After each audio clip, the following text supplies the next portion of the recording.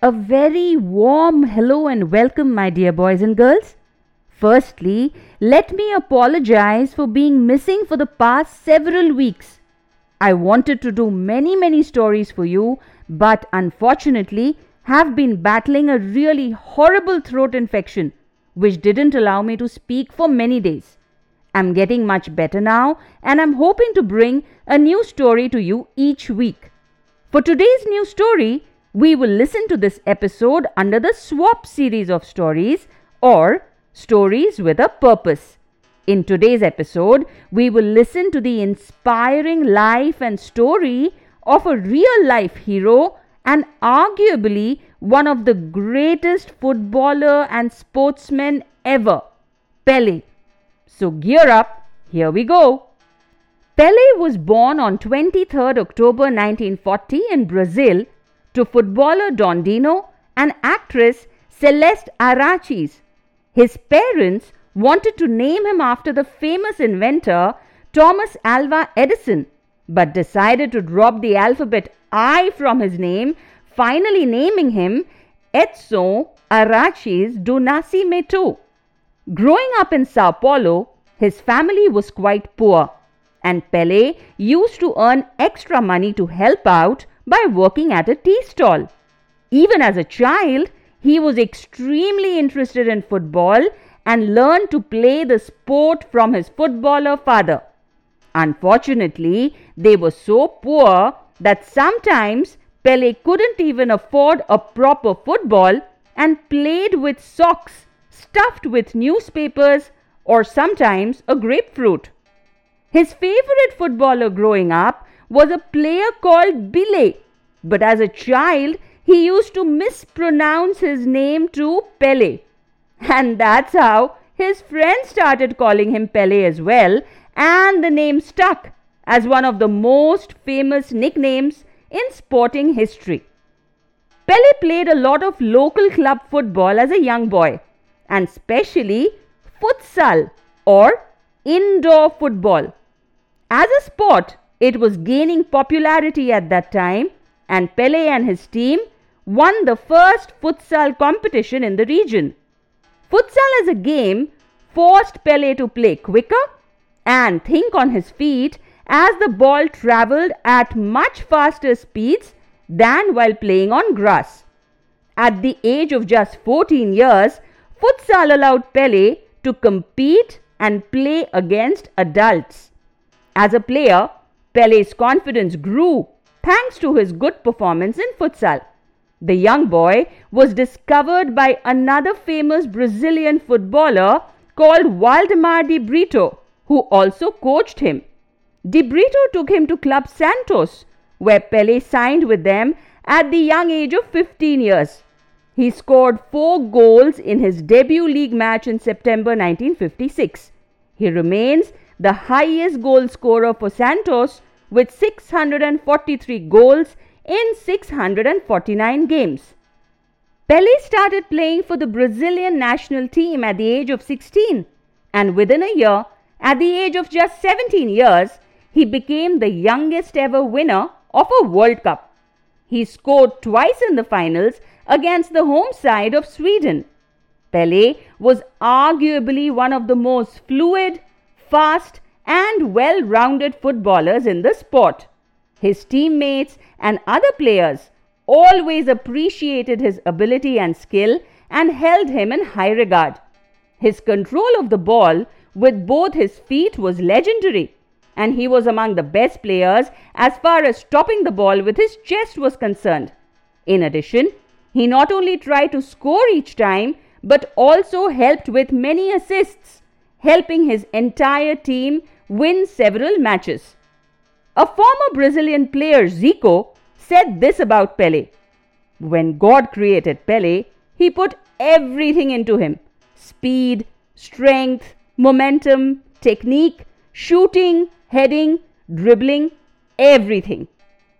Pele perfected several football moves that young boys and girls all over the world are taught every day as part of their football coaching. Some of these famous moves are the nutmeg, where you're able to push the ball through between an opponent's legs, the cut, where you suddenly change direction, the hat, where you do a 1-2 to control the ball with your feet and your head, the step over bicycle, where you try to confuse your opponent about the direction that you are going in, and the croqueta, which is a technique of pushing away from your opponent. If you are a football player, I'm sure that some of these moves sound familiar to you. Although he was only 5 feet 8 inches in height, Pele was excellent in the air and hit amazingly accurate headshots. Pele also had a reputation for being a fair player. In fact, he was so well respected and so well liked that he became the only footballer ever to stop a war for a brief period. In 1967, he and his team traveled to Nigeria, where a 48-hour ceasefire was declared in the civil war that was going on in the country so that they could watch Pele play. Such was his power and charisma. After being part of Brazil's winning World Cup team in 1958, 1962 and 1970, Pele was one of the most well-known faces in football across the world. In the meantime, he continued to play club football for Santos till 1974, when he announced his retirement.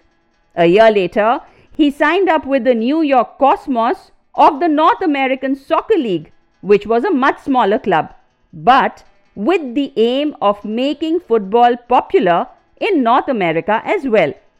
He played for them for 3 years and led the Cosmos to victory in the 1977 Soccer Bowl in his final season. On 1st October 1977, Pele finally closed his career with an exhibition match between Cosmos and Santos. It was broadcast all over the world and the stadium was jam-packed. In true Pele style, the player played for the Cosmos in the first half and for the Santos team in the second half. Interestingly, the match ended with Cosmos winning 2-1 against Santos. Pele's appeal went far beyond the football field. He helped raise millions of pounds for several charitable causes around the world. He always tried to be a good role model to youngsters, both on and off the football field. He is the first one who started calling football the beautiful game because of its universal appeal to bring people together. In 1961, the Brazilian government declared Pele to be a national treasure, and he was affectionately called the Perola Negra, or the Black Pearl. In the year 1993, long after he had retired, Pele was inducted into the National Soccer Hall of Fame, and he is the only player to have been part of 3 World Cup winning teams. Even the famous player Cristiano Ronaldo said, "Pele is the greatest player in football history and there will be only one Pele." Throughout his career, Pele scored a total of 1,283 first-class goals, including 77 for Brazil. He was voted a joint winner of the FIFA Player of the Century in the year 2000 by the International Federation of Football History and Statistics, along with another great player, Diego Maradona. Throughout his life, Pele always strived to be a better player and a better human being. In fact, one of his most famous quotes goes something like this: "Success is no accident. It is hard work, perseverance, learning, studying, sacrifice, and most of all, love of what you are doing or learning to do." This is such a beautiful quote, children, and has such a powerful message that if we followed this, our lives would be better and more satisfying. Pele was awarded the International Peace Award in 1978 and in 1980 was named the Athlete of the Century by French sports publication L'Equipe. In 1997, Pele received a knighthood from Queen Elizabeth II, and in the year 1994, he was appointed as a UNESCO Goodwill Ambassador. He continued his association with football, overall sports, and many other humanitarian causes long after he retired. Apart from his accolades in the field of sports, Pele also published many autobiographies and starred in several successful documentary and semi-documentary films. He also composed musical pieces, including the soundtrack for the film Pele in 1977. In honor of his legacy, the Pele Museum was opened in Santos, Brazil in 2014. The year 2022 was a sad one for international football. Legendary player Pele passed away in December 2022 at the age of 82. His loss will always be felt in the world of football, but his message of peace, hope, and the constant striving for excellence will live on forever. I hope you enjoyed listening to this episode about one of the greatest sports persons in the history of the world and feel inspired by his life and accomplishments. Here's wishing you all the very best to strive for excellence in whatever field that you choose. I'll see you next week with another new episode on your favorite podcast, Once Upon a Time with Uttara. Until then, take care, be good, and bye-bye.